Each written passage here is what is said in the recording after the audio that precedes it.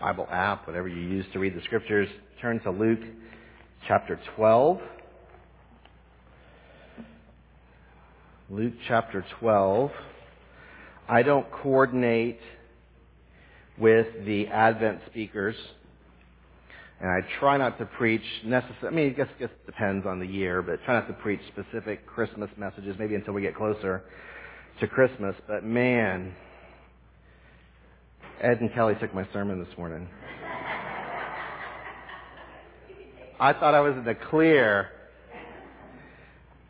Luke chapter 12, we'll get to the passage in just a moment, but let's just remind ourselves of some things, and just to piggyback on what Ed and Kelly were sharing. Remember that when Jesus opened his ministry, when it says Mark chapter 1 verse 15, he said, this kind of summarized the general message of all of his messages. The time is fulfilled and the kingdom of God is at hand. Repent and believe in the gospel. The central message that Jesus proclaimed was that the kingdom of God had arrived. That was the good news, right? Because remember, if we go back to the Old Testament, God had promised his people that he would send them a king. We use the word Messiah, right? The anointed one. God would send them a king who would establish his kingdom. He would be a faithful king and establish a faithful kingdom. Of course, these prophecies came in the context of generations of faithless and wicked kings. You look and read the book of Kings, right? See the kings of Israel, the kings of Judah, mostly. There's a few that stand out as righteous, that are commended as being righteous and faithful. But by and large, generations of faithless and wicked kings who ruled over his people. And then, after God brought destruction, his judgment upon them, they were ruled by foreign overlords. And in a cascade, whether it be the wicked kings of Israel and Judah, or whether it be these foreign overlords, the Babylonians, the Persians, the Greeks, or so forth, there was just generation after generation of death, destruction, destitution, despair. It was just, the Old Testament history is a sad history. A history of disappointment, a history of despair.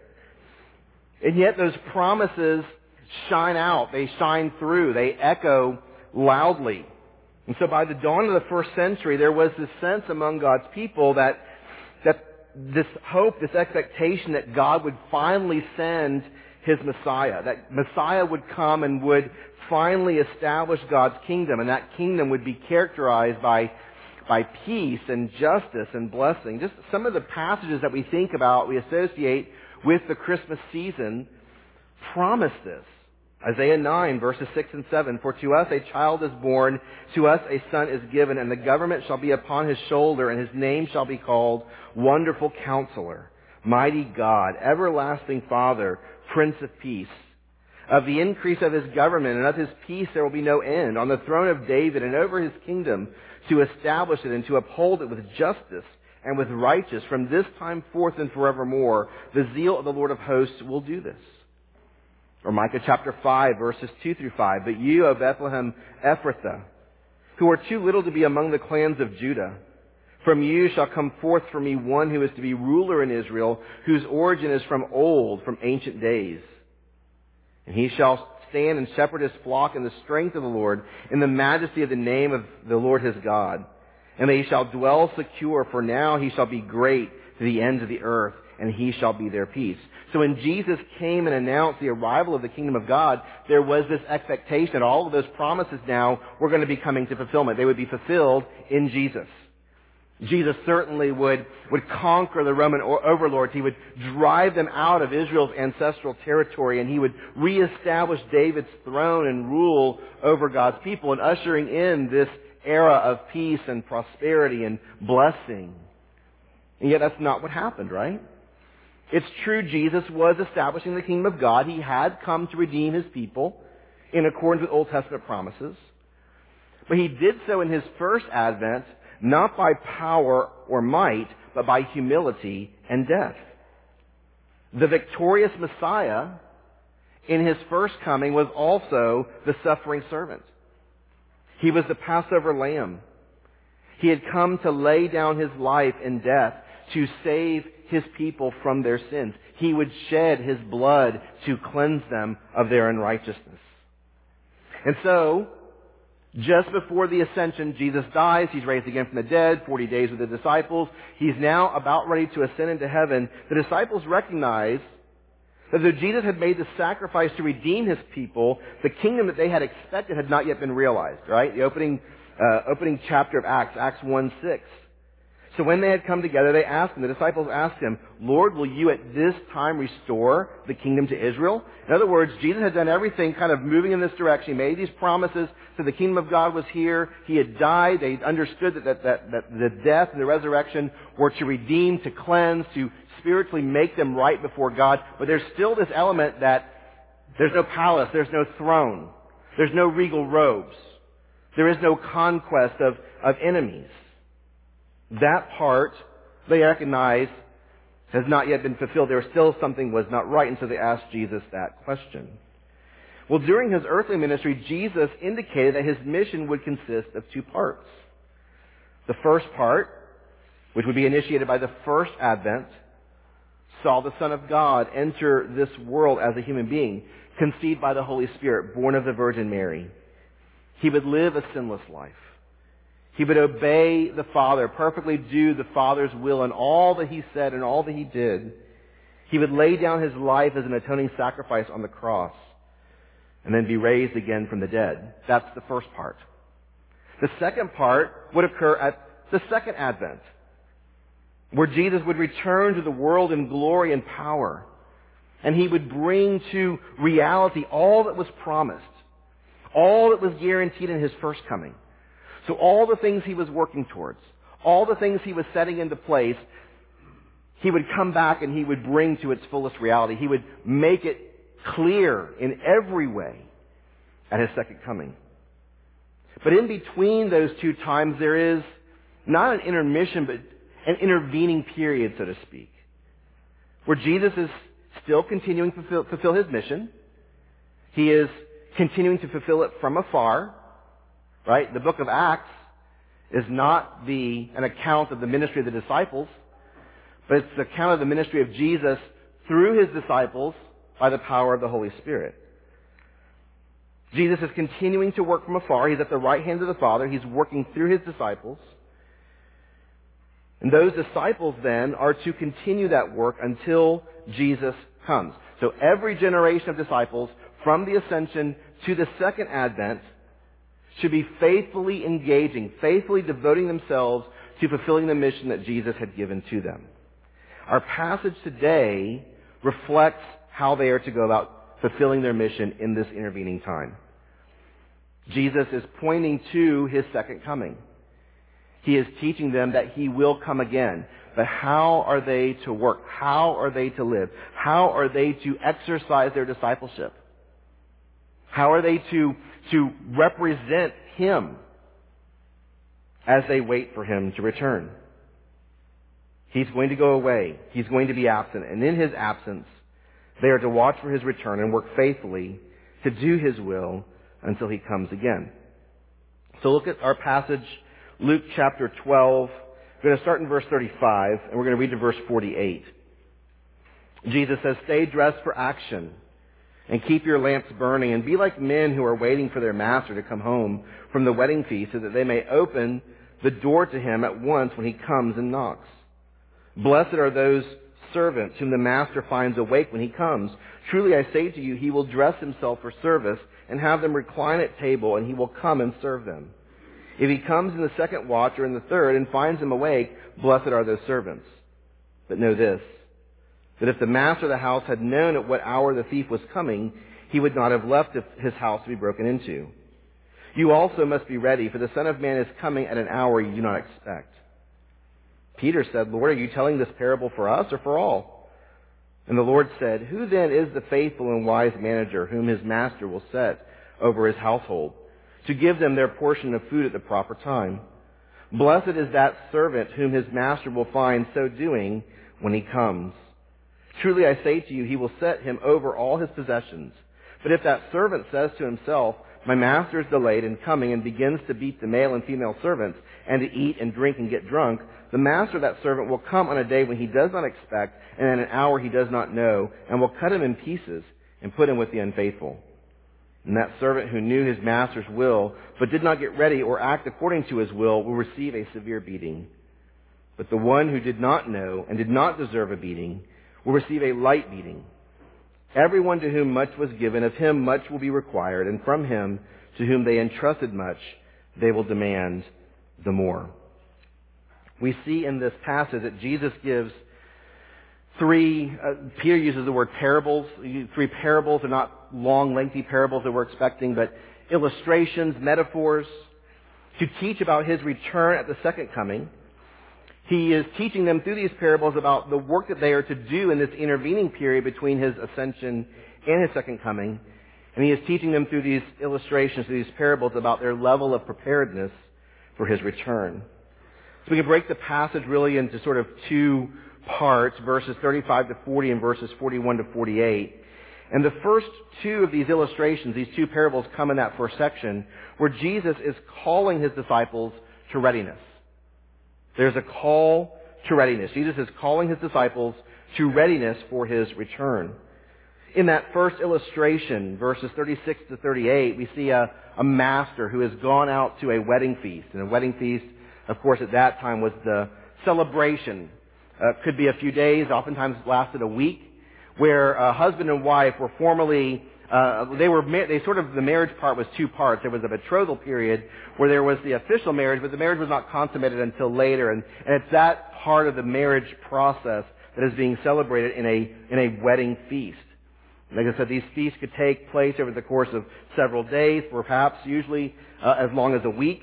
In this situation, Jesus doesn't reveal to us how long the master is away, but he is home, he's absent, he's left home, he is absent to attend this feast. And as he leaves behind his servants to continue to do their work in his absence. Even though the master is gone and the time of his return is unknown, the servants you see in that passage are ready for their master to arrive at any moment. When he returns, they want to be able to open the door and let him in. When he knocks on that door, they want to be there to open the door and let him in. They don't want there to be any kind of delay. And so they remain available, they remain alert, they remain watchful, even into the night. Jesus says, even into the second and third watches of the night. They are waiting, they're at the door, they are at the ready in case their master returns. Now, the night watches were a convenient way of regulating the overnight hours, dividing up the nighttime into manageable units, usually for soldiers to guard, right? The nighttime is a time where thieves work, where there's people can do nefarious things under the cover of darkness. And so the soldiers would break up the night into several units to stand guard during that time, to just be alert, to be ready in case some problem arises. The Jews divided up the night watches into 3 units of 4 hours each. So the second watch would start around 10 p.m. and go to 2 a.m., and the third watch would cover 2 to 6 a.m. The Romans divided the watches into 4 units of 3 hours each, so that the second watch of the night would start about 9 p.m. and go to about midnight, and the third watch would start about midnight and cover till about 3 a.m. Regardless of which one is being used here, Jesus is clearly referring to the deepest hours of the night when most people are normally asleep. But even in this time, when most people are asleep, when most servants would be asleep, these servants, the servants of this master, are alert and they are ready and they are expectant for their master to arrive at any moment and let him into the house. And Jesus says these alert and ready servants are blessed. You notice in verse 37, blessed are those servants whom the master finds awake when he comes. The word blessed there is the same word that is used by Jesus in the Beatitudes, right? The Sermon on the Mount, the Sermon on the Plain. Blessed are, blessed is, right? That word speaks of divine blessing. This is the favor of God given graciously to his people in times of need or under certain conditions. These servants are divinely blessed if you consider that this way. The master thinks of them as being divinely blessed, that he would pour out the fullness of his blessing upon them because they were faithful servants. They remained alert. They prepared themselves for the master's return. They stood at the ready.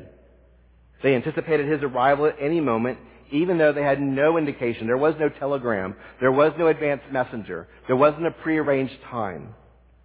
They were ready. They were alert. at every moment for his arrival. And their blessing comes in the form of a banquet that the master will hold in their honor. Now, this is again a very blessed thing, a very gracious thing. Servants did not typically dine with their master. They certainly would not have been invited as special guests at a banquet. But the master here takes the opportunity to reward his servants for their alertness, for their readiness, for their faithfulness. They've been good servants. They've shown by their actions a heartfelt and honest devotion to their master. And so the master invites them to come to this banquet. He makes them to recline, which was the custom at a special meal, at a special banquet. Shows a sense of importance, a sense of significance about the meal. He serves them as honored guests.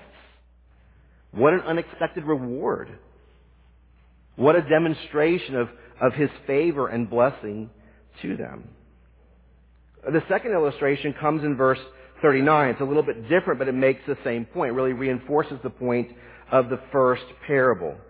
And in this illustration in verse 39, we have, again, a master who leaves his home for an undetermined amount of time, but during his absence, a thief breaks into the home and steals his possessions. And Jesus says that if the master had known that his home would be burglarized in the first place, he never would have left home. He never would have left his house. He would have remained on guard. He would have remained at the ready for that thief to come. But his absence made the home vulnerable to robbery. By staying home, he could have warded off the thief and protected his house and his possessions. Now, the point here, like in the first parable, is a call to alertness. The master of the house was not prepared for a thief to break into his home because he didn't expect the thief to come in the first place. If he had known about the thief's intent to come and burglarize his home, he would have altered his plans and his preparation. And yet, despite his anticipation of a robbery, the master should still have remained alert.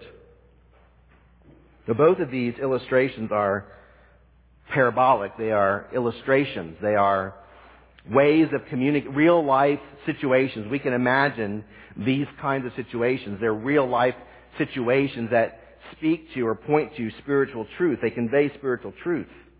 And both of these parables teach important truths about Christ's second coming, as well as the disposition and the work of his disciples in the time between the ascension and the second coming. So what do these parables teach us? I think they teach us three things.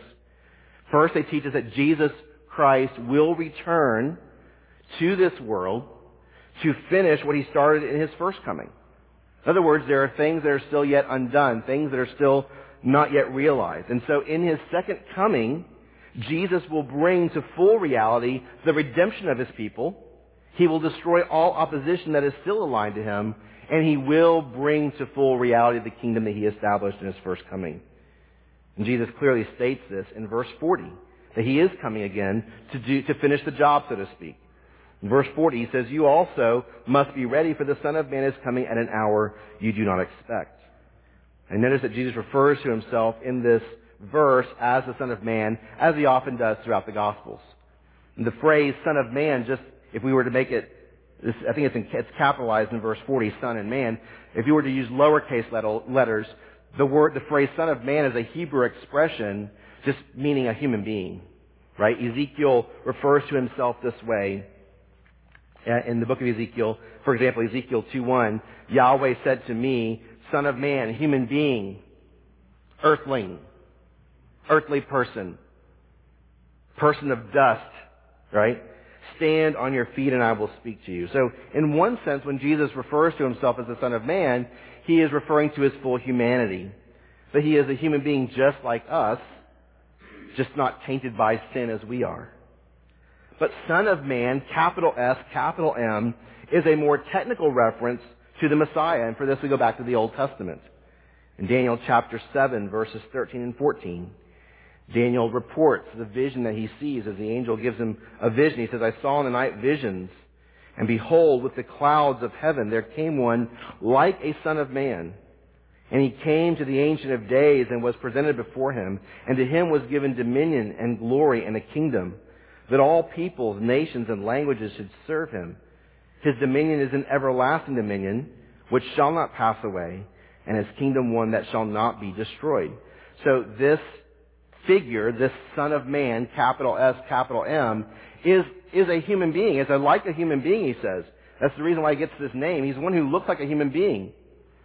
One who is in full humanity, and yet he receives a kingdom from the Ancient of Days. That's a reference to Yahweh, emphasizing his eternality. One who is from of old and will continue into eternity.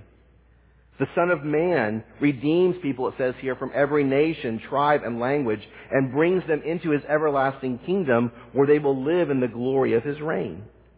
If we consider the context of these verses within the broader chapter of Daniel 7, it underscores that this Son of Man will destroy all rival kingdoms. Everyone that opposes God, everyone that opposes God's people, the Son of Man will vanquish. He will destroy. And so in Daniel chapter 7, this Son of Man figure is carrying out a messianic ministry. He is doing the job of the Messiah. So when Jesus says that the Son of Man is coming, he is pointing to his future return. That he will come back to this present evil age. He will bring it to an end. He will gather all of God's people to himself, and he will bring to full reality the dominion of God's kingdom under his rule as it was prophesied in Daniel chapter 7. So the first Advent, it's about the second Advent, isn't it? Ed and Kelly are right. What we celebrate now, yes, in one sense we look back, but we also look forward. We look forward to Christ's return. The disciples of Jesus in every generation, not just these here at Jesus' feet, but us today, we're to always keep in mind that Jesus will return again. The second truth these parables teach us is that the time of Christ's return is unknown to us. And Jesus says that explicitly again in verse 40. You also must be ready, for the Son of Man is coming at an hour you do not expect. We don't know when he will return. It's unknown to us. The servants in the first parable did not know when their master would arrive home from the wedding feast. Nor did the master know when the thief was going to burglarize his home in verse 39. And so we carry out our ministry as disciples of Jesus with the understanding that Jesus could return on any day at any hour. Jesus will return. That is a central truth of the Christian faith, that he will return to finish what he started. And he will do it at a time that we do not expect. That leads to the third truth that Jesus conveys in these two parables in verses 35 to 40, which is that we must, as his disciples, be alert and ready for the return of our Lord. We are armed with the full knowledge. We're armed with the unquestioned truth that Jesus will return. But because we don't know when he might return to complete his mission, we must always be ready for him. We must be ready for him at any moment. We must be watchful. We must be looking for his coming. We must be alert. We must be ready at a moment's notice. In fact, notice how Jesus opens the passage in verse 35. He says, stay dressed for action. Literally, that phrase should be translated, let your loins be girded up. The loins is the waist area. And typically in Jewish culture, men wore a belt around their waist, and their robes would kind of flow down over that.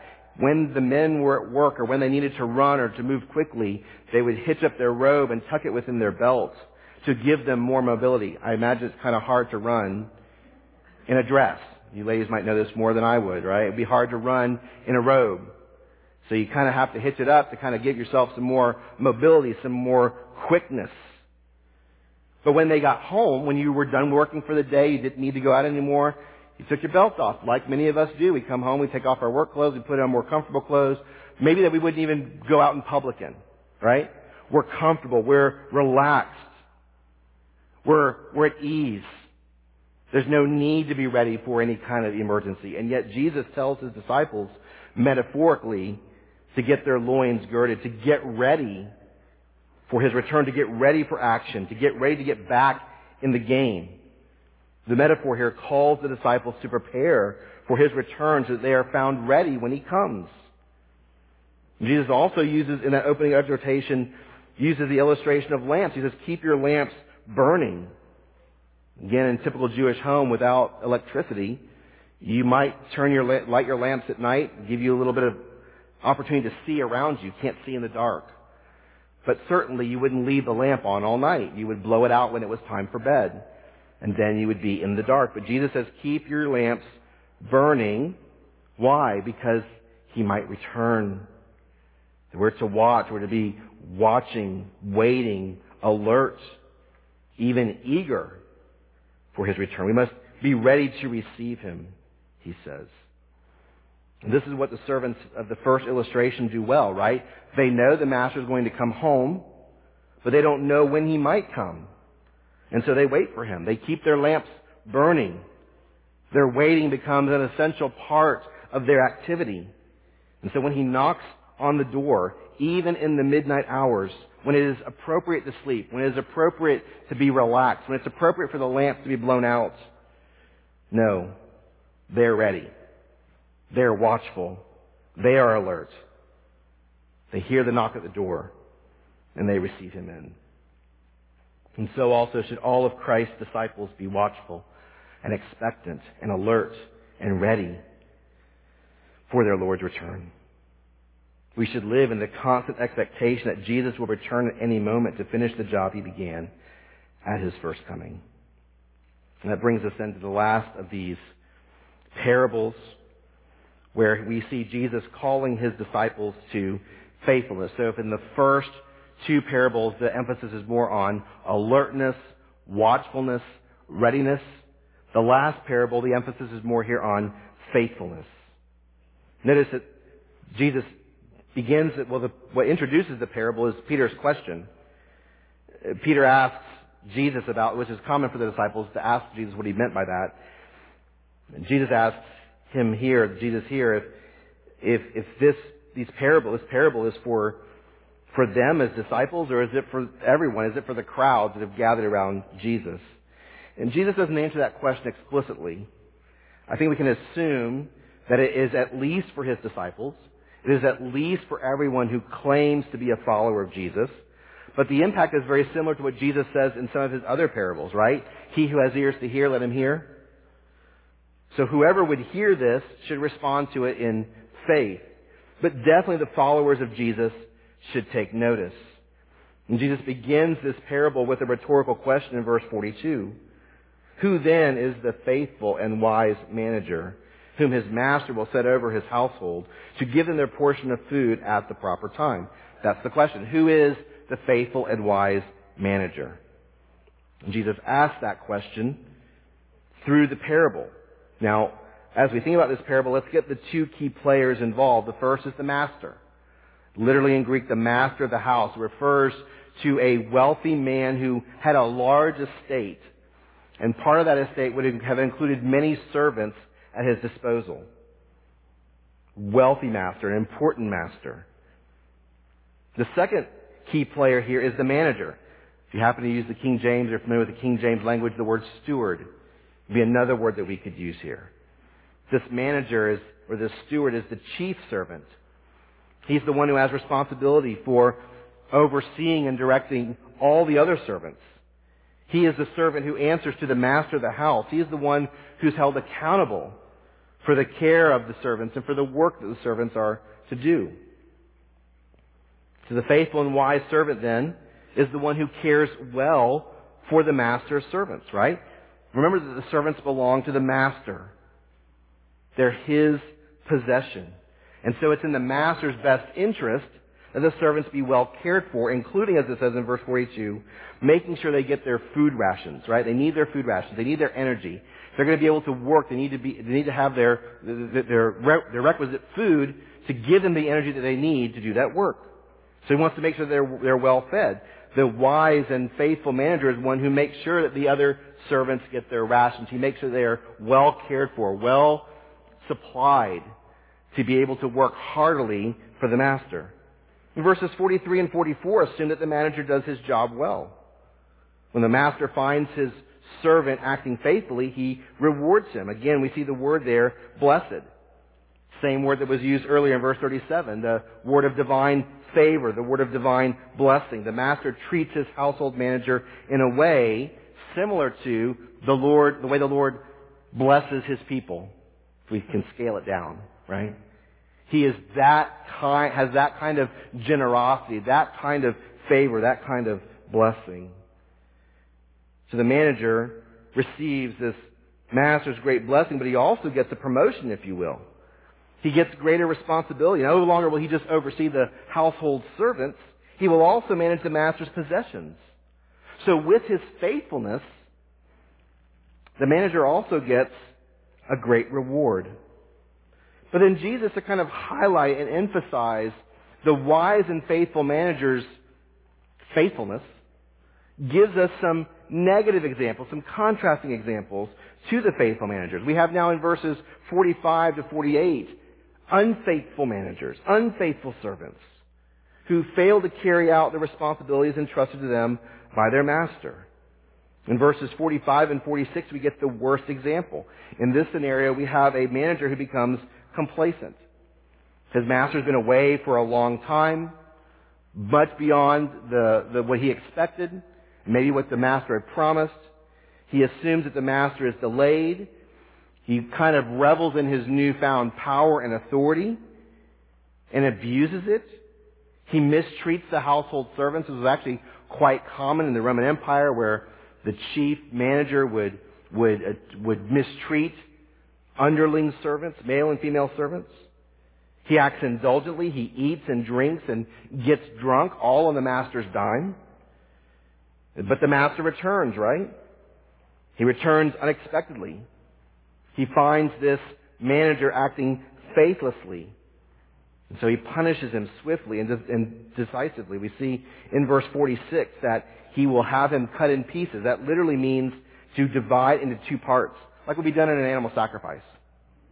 The worst, maybe, form of punishment that could be devised for a servant.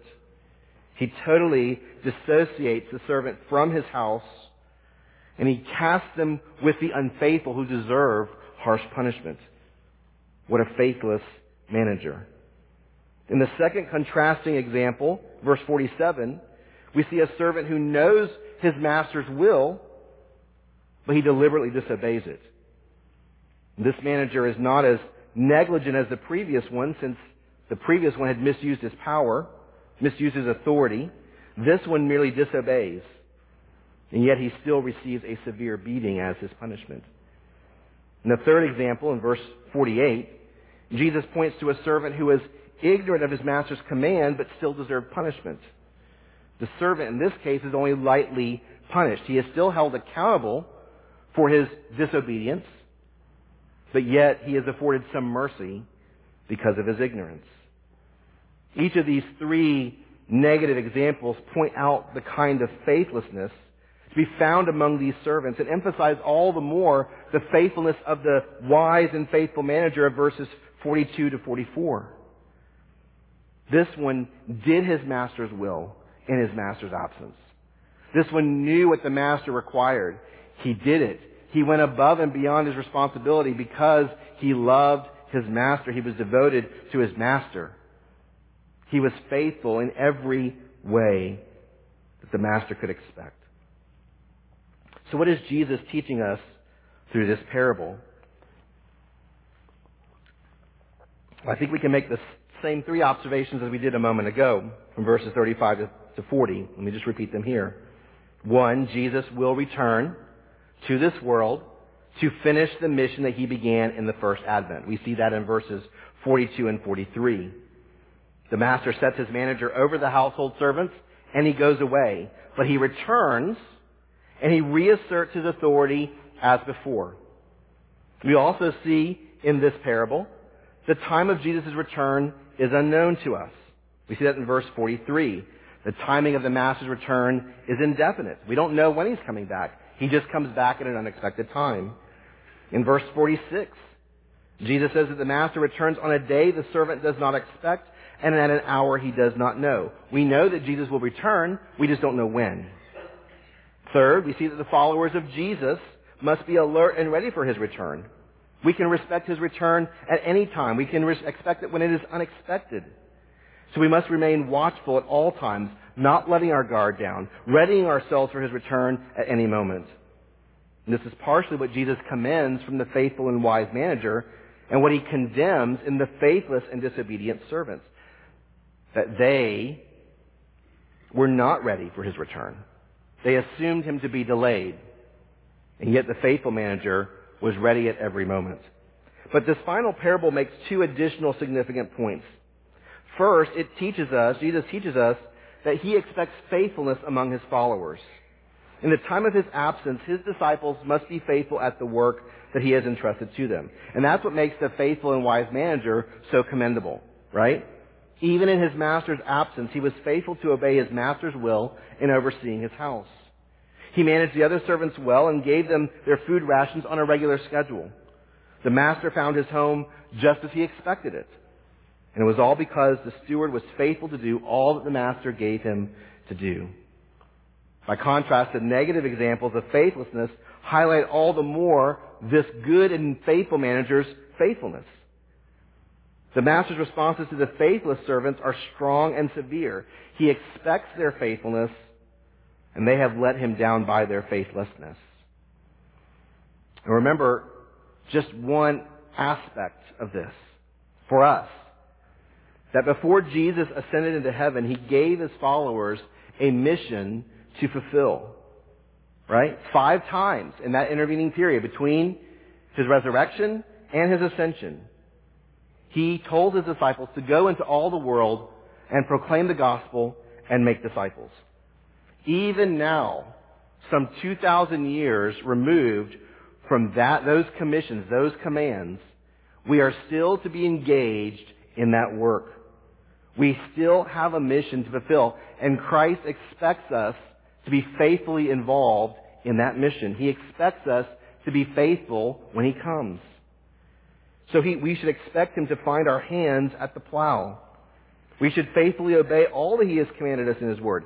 We can think of other things too that he expects of us. He expects us to live holy lives.